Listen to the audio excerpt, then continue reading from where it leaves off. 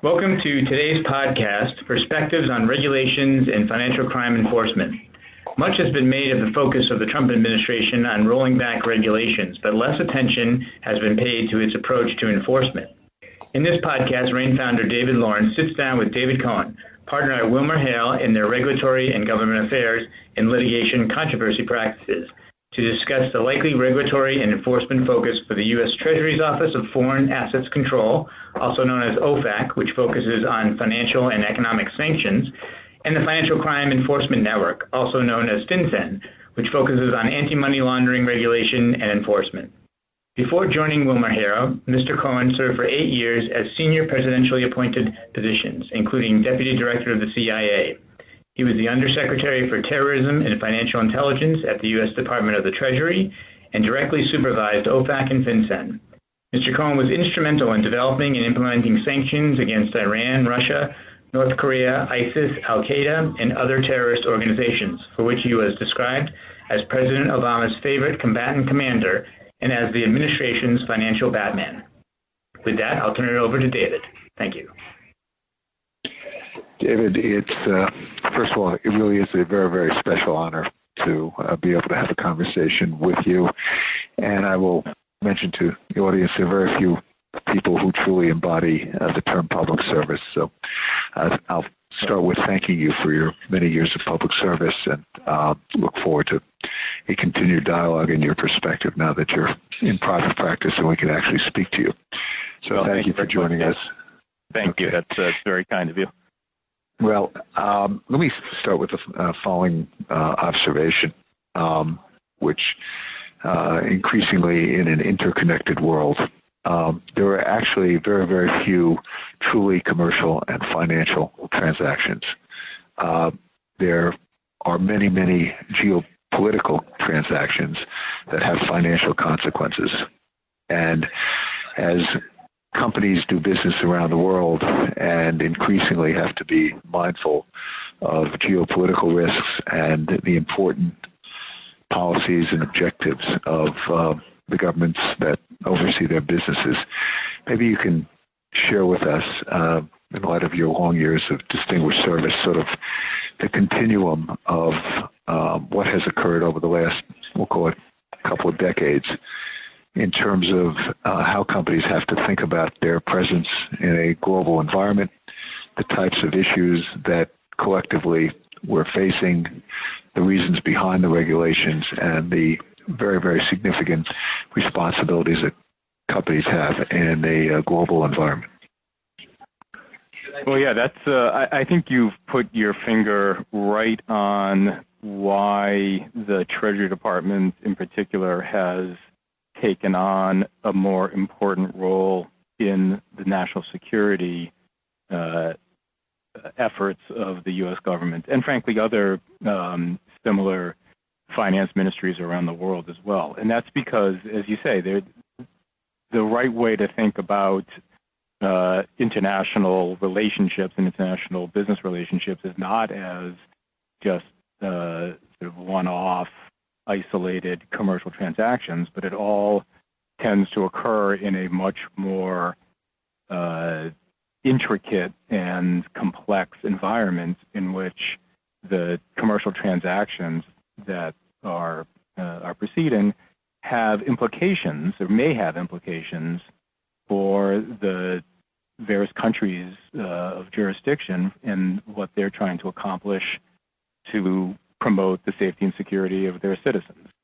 And what I think, several decades ago, there were some relatively sort of clunky regulations that pertain to how businesses could trade, and in particular, you think about things like these sort of broad trade embargoes on Cuba that were put in place that were expressions of sort of foreign policy desires, but were not all that effective, frankly, in trying to either protect one's citizens or to encourage policy change on the target. And what folks at the Treasury Department in particular figured out was that you could use the financial system in particular as a tool both to protect against the illicit financial flows. So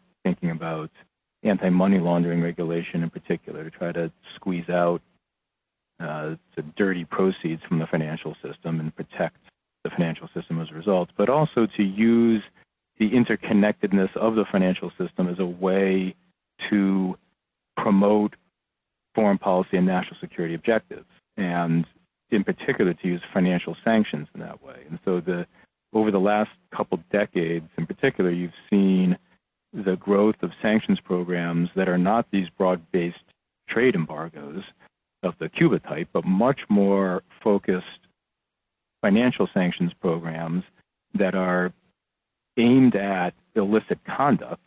So, for instance, the financing of terrorism, the financing of weapons of mass destruction proliferation, the financing of narcotics trafficking, and to use the financial system and the actors in the financial system as sort of a proxy to get at that illicit conduct. And the tools that we used at the Treasury Department to get at that are principally these financial sanctions tools that I think were really honed over the last decade or so. So one of the things, I'll divert a little bit from script, but a debate that I witnessed firsthand during 20 years plus years at Goldman Sachs amongst clients and sponsor groups and et cetera, and you see it play out in commentary in some of the leading business media, is the constant debate of, do sanctions actually work? After all, they don't seem to cause regime change, and et cetera. And one thing I will note, because it came up in today's headlines and also in a recent conversation we had with some of our experts, is if it didn't have an impact, please explain why it is every regime that is subject to sanctions looks to have them lifted. Yeah.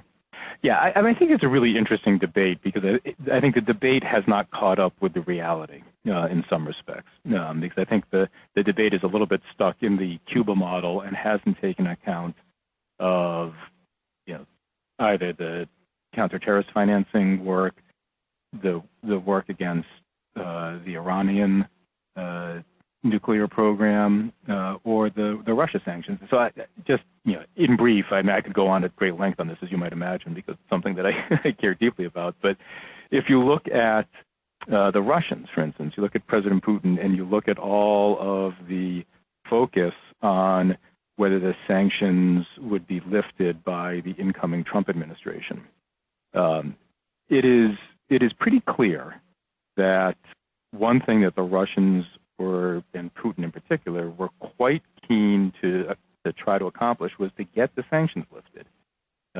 And so without getting too far into what conversations may have occurred between the folks on the Trump campaign or the incoming administration and Russian officials, you don't need to get into any of the classified information or any of the allegations that are out there to know that Putin was very interested in getting these sanctions lifted, and that's got to be because he didn't like them.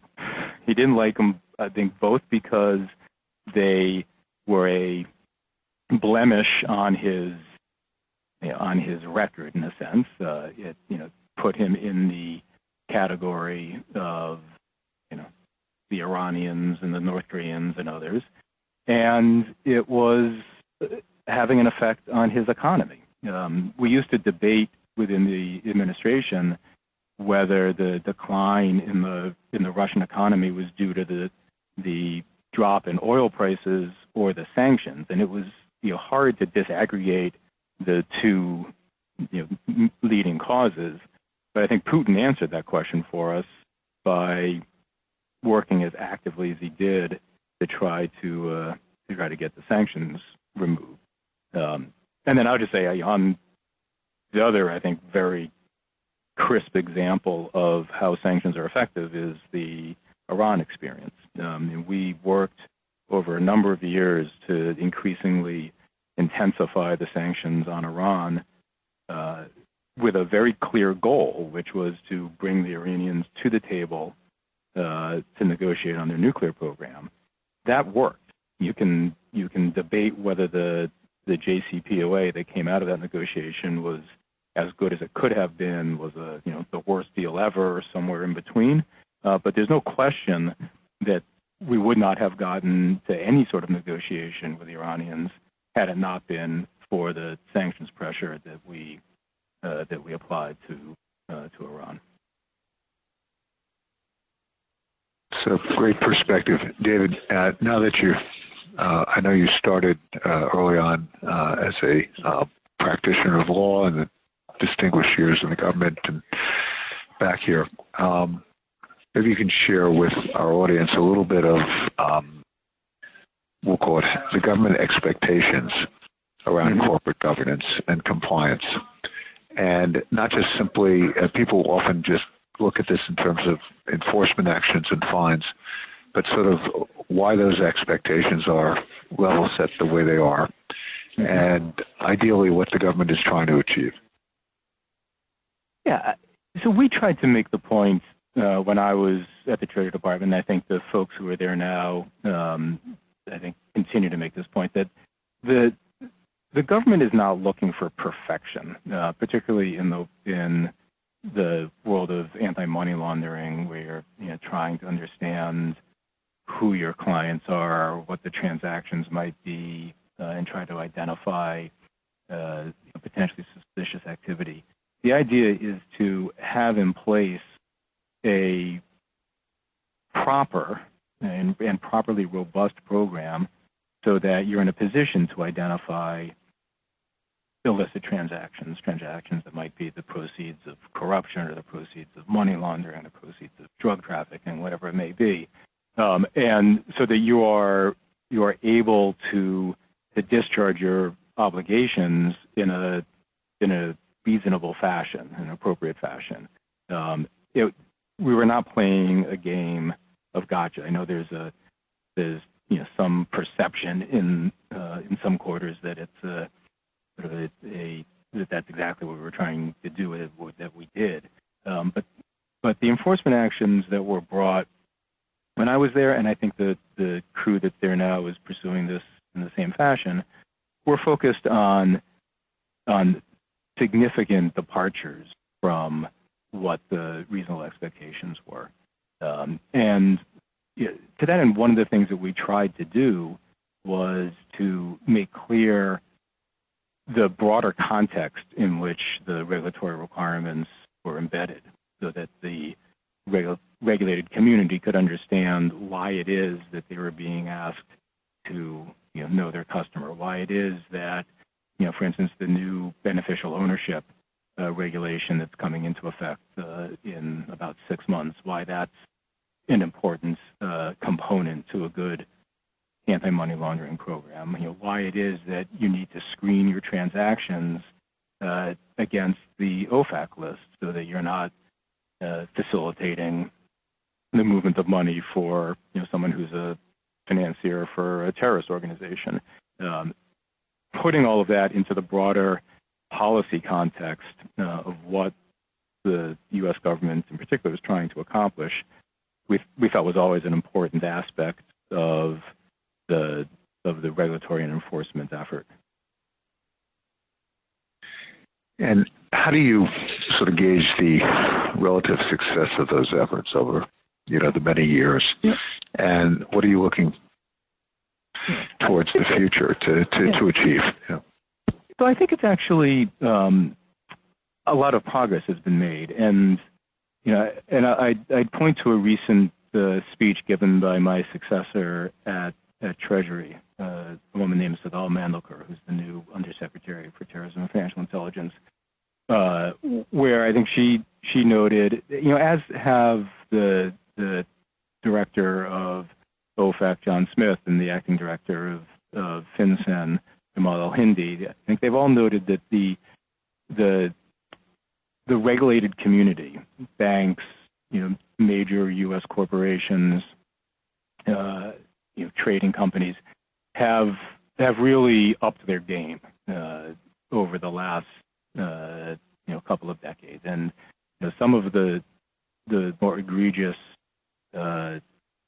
problems that had been identified and had been the focus of enforcement actions, they are not as prevalent today in the sophisticated business sector as they were a decade ago.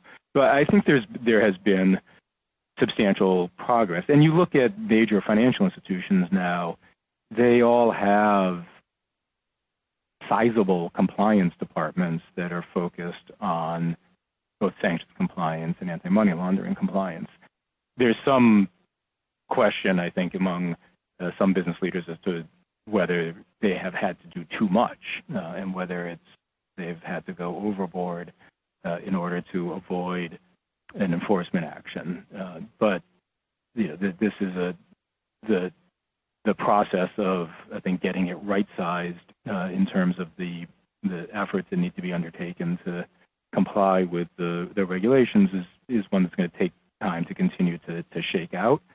And for sure, there's more work that can be done from the government to focus the efforts and to give better guidance to the regulated community as to what it is in particular that they ought to be focusing on. But I think by and large, the effort to squeeze dirty money out of the system and to get the financial community and other international businesses to understand and to comply with the sanctions regimes has worked pretty well. Let me maybe follow up on that for a moment, because what we've also seen is the retrenchment of many of the world's leading financial institutions out of certain markets where they have said the risk reward just isn't there. Yeah. And the wide swaths of Central and South America, Africa, Middle East, other places. And what we have also seen, this is more a policy point, is that these underbanked geographies don't sort of stay static, but other means of moving money, other means of banking come in, and often other foreign institutions that are not subjected to U.S. regulatory oversight come in and fill the voids. How do you think about that and maybe addressing that? And obviously, there are important policy reasons why the U.S. cares about many of those regions. Yeah, absolutely. And I think that's a real concern in the effort to try and make these regulatory regimes work properly. Is that you don't want the medicine to be so powerful that it kills the organism, right? So one of the concerns that we had at Treasury when I was there, and I'm sure they still share, is this de-risking concern, where there are global financial institutions that make the decision, and it's sort of a business-based decision, that it's just not worth the cost and the risk to provide financial services to certain parts of the world, because there's greater risk of illicit finance than in more developed areas, and less of a regulatory infrastructure that they can rely on from the host governments to help ensure that dirty money isn't flowing into the system. That has real impact for a variety of policy objectives. It has impact on just the financial integrity portfolio, because the less that you have people in the system, the less able you are to know what's going on and to have the basic requirements of financial integrity spread more broadly around the world. And it's also important for economic development and for sort of basic humanitarian reasons that you want people to have access to the banking sector so that they can send money to their families, so that they can borrow money to develop businesses, and frankly do everything that banks here do for their customers. So getting the regulatory regime tuned properly so that you don't have massive de-risking is an important objective, and candidly not one that I think we've gotten right yet, because I think you do have some of these global financial institutions that have backed out of providing services in some jurisdictions. The difficulty that we always encountered was how to address that. Do you give the special dispensation for a particular area? And if you do that, what happens? And the fear was, if you say, Somalia was always a significant concern. You say, look, we will have a lighter regulatory touch on financial institutions that are providing services to Somalia, or at least on their aspect of their business in Somalia. That is sort of an invitation to mischief, in a sense. And so the way to address this problem was never seemed to me anyway, and I think to the folks that I was working with at the time, to do sort of one-off regulatory relief, but to try to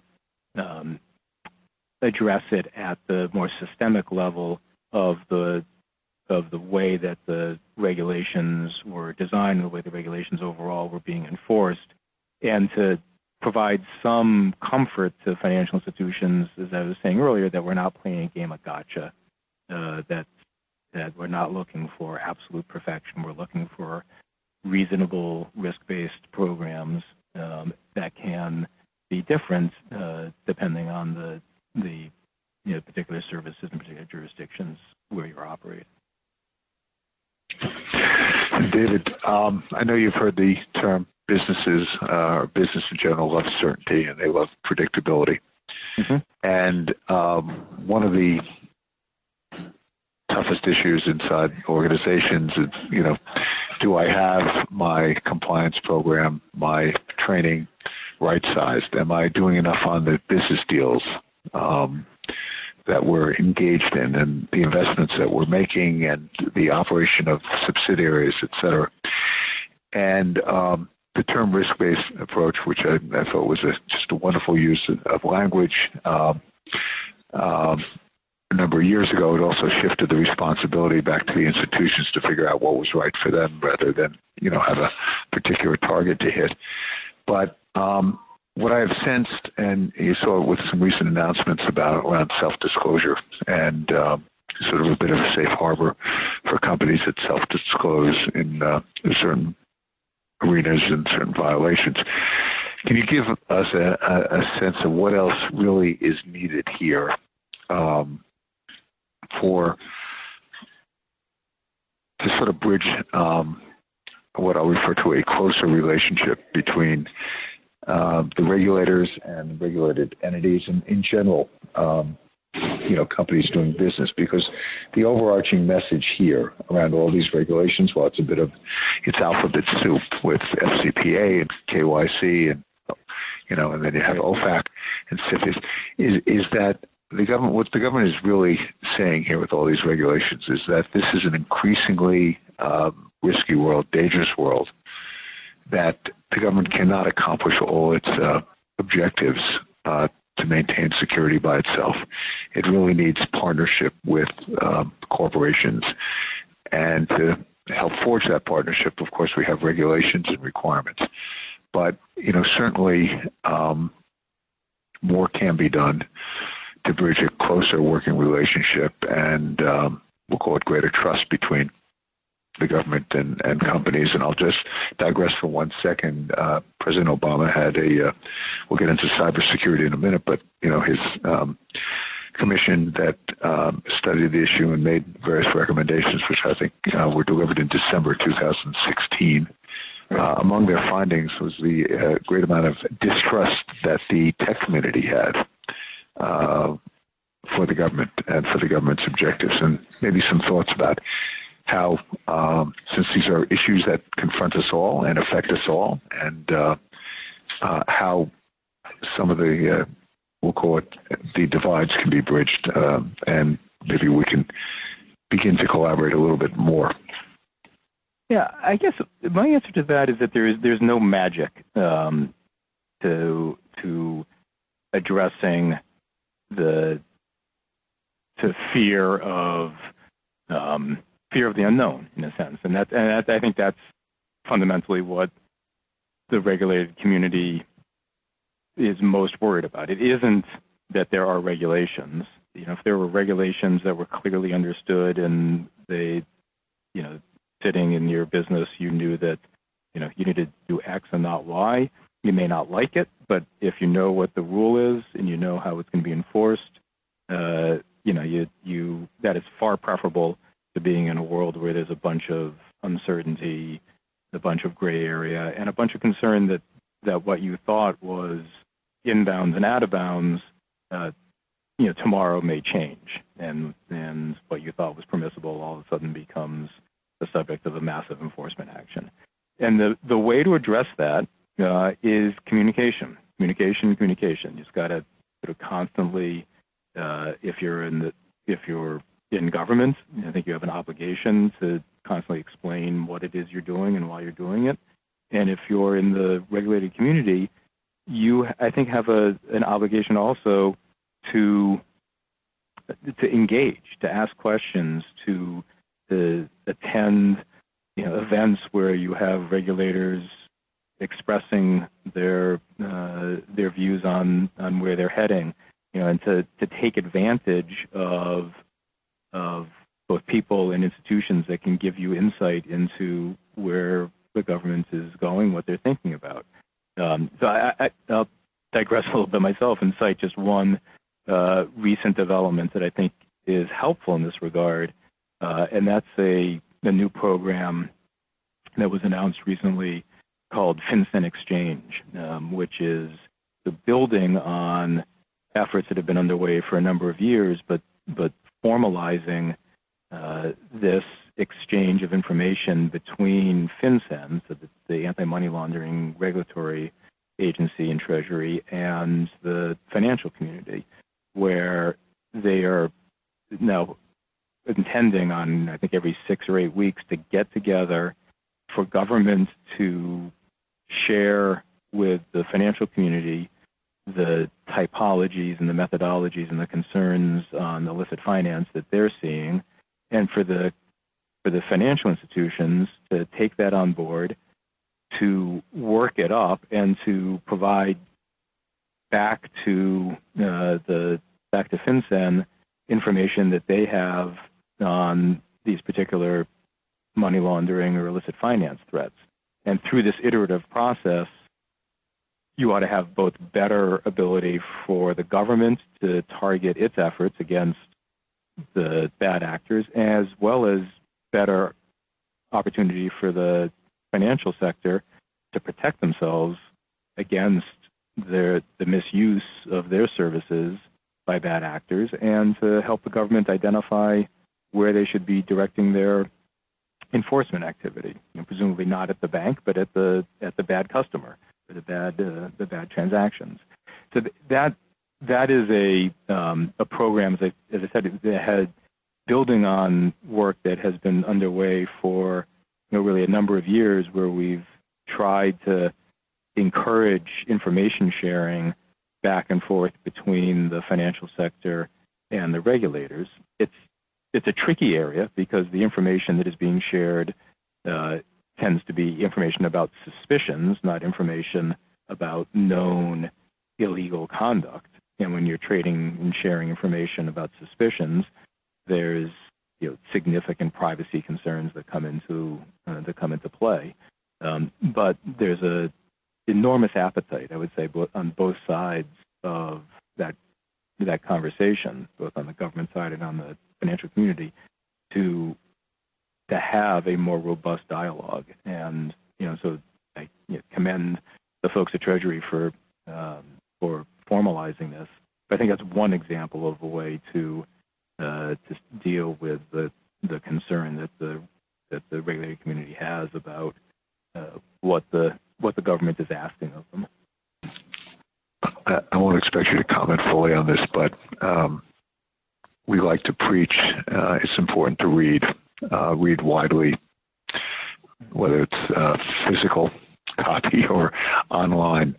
And the one thing that is important, not so much to read, to learn of a particular news event as much as it is to figure out why is a certain issue being highlighted in a particular publication and at this particular time.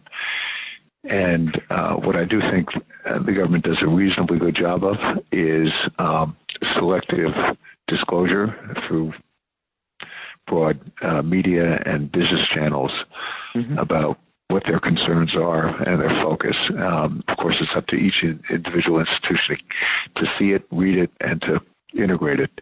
But what I have found increasingly over the years is that there are signs that are given by important government sources about what they're concerned about and why. I think that's right, and you can. It's funny. I think it's both right and a little bit wrong, and I'll tell you why I think that. It's clearly right that if you should pay attention to speeches, to interviews, to advisories that are put out by government.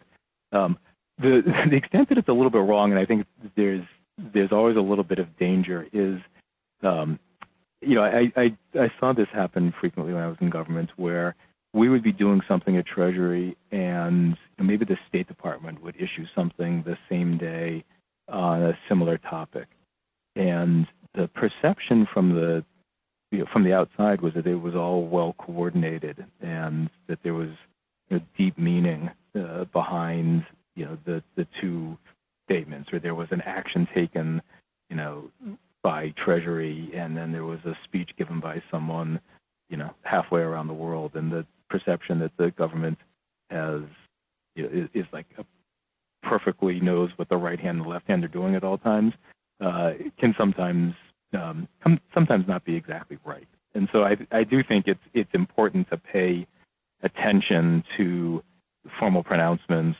and to guidance that is issued and to enforcement actions that come out. But you need to take it all into the context of what about sift through it and apply weight accordingly. So, and apropos your point, look, Jay Clayton and the SEC have been very forward, I think, in terms of underscoring their concerns as much for investor protections around various cryptocurrency and initial coin offerings.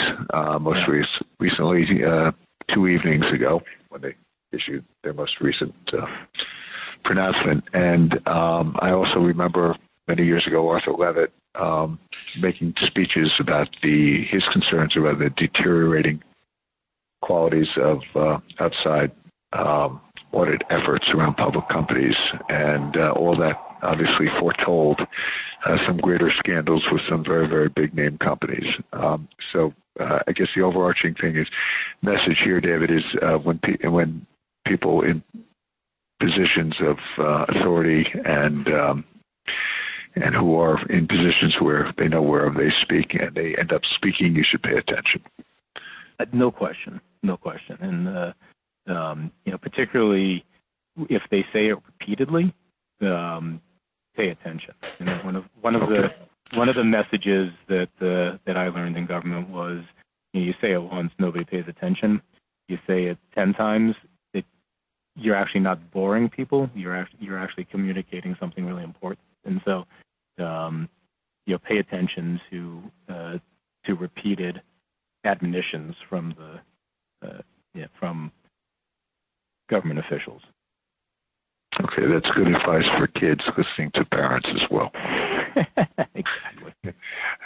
Anyway, let me switch gears a little bit because it's a changing world, and you are within the intelligence community as increasingly a very, very important, and as President Obama and others have said, existential threat arose through our digital portals, and that's the issue of cybersecurity and the actors, their objectives, their methods, their means, and I'll say an increasing resiliency. Maybe you can give us a little bit of an overview about how you think about those range of risks, how enterprises need to think about this, and a little bit about what you're seeing in the future. And then I'd actually like to ask a couple follow-up questions. Sure. Look, I think the key thing for the private sector to be attentive to is the fact that in the cyber risk is increasing in ways that I think other risks are not, and by that I mean there's a pretty rapid move from what state actors are able to accomplish to what malicious cyber actors are able to accomplish. And so what only the Russians or the Chinese or the Iranians could do 3 years ago is now sort of in the hands of cyber criminals, and I don't think there's any reason to think that trend is going to change anytime soon. And so from the perspective of the commercial community protecting themselves, this is a constant need to test and to reinforce their cyber protections, because the bad guys out there are getting better and better at what they're doing. And I saw that when I was in government and seeing how some of the tools, the exploits, the viruses, the techniques that were being used by state actors were migrating out to the non-state actor cyber criminals. So that's the caution that I would give to folks who are responsible for cybersecurity in their businesses. This is a very dynamic environment in which the threat is, I think, ever increasing.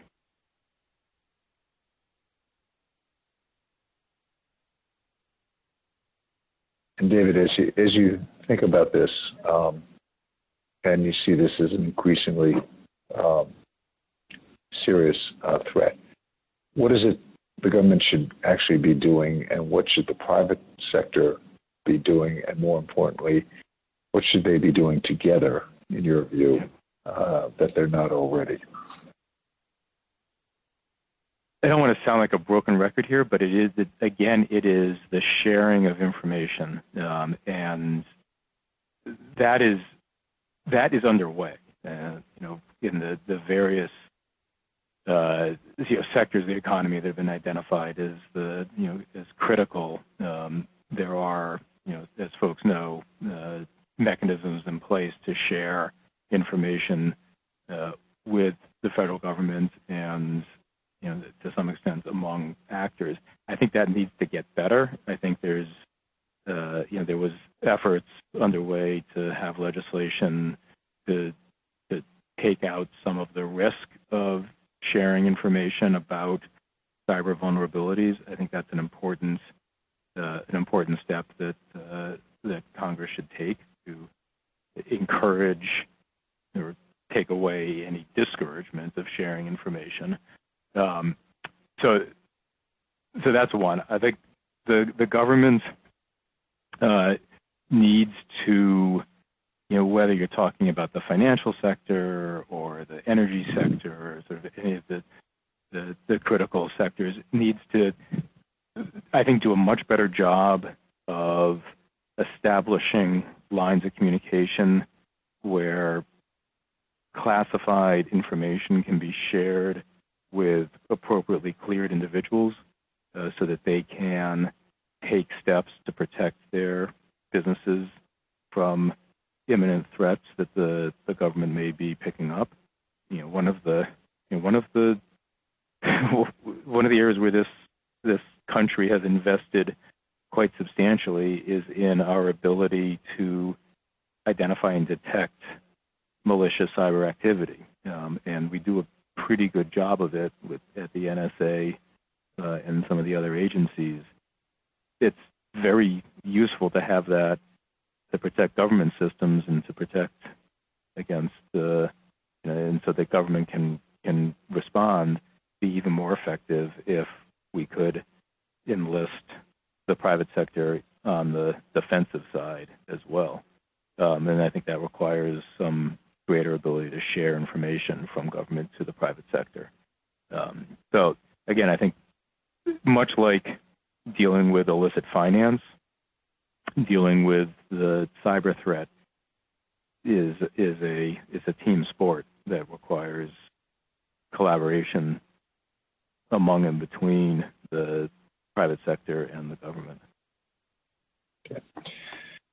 Let me conclude with a final question, which is, what's keeping you up at night these days? Not the same things that used to keep me up at night. I used to be kept up at night with worry about about what I was supposed to do on whether it's the counterterrorism file or North Korea or Russia. So part of what keeps me up at night is that I wish I still had the ability to affect some of these things. And look, I mean, in all candor, I think what keeps me up at night right now is I see a growing threat of military action in two areas. One is with North Korea and the other is with Iran. I'm not convinced that the military action is the right course in either place. And, more to the point, I think there's substantial reason to think that that engaging in some sort of military action against North Korea will spiral out of control in ways that are unpredictable and enormously damaging. And likewise, there's,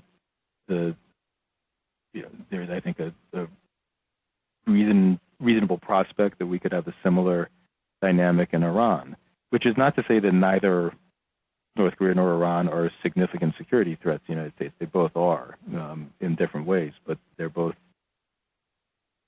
very, very urgent and important national security problems. But what keeps me up at night is the fear that we are underutilizing or under-emphasizing diplomatic or non-kinetic solutions and are heading towards towards a military action in both those venues.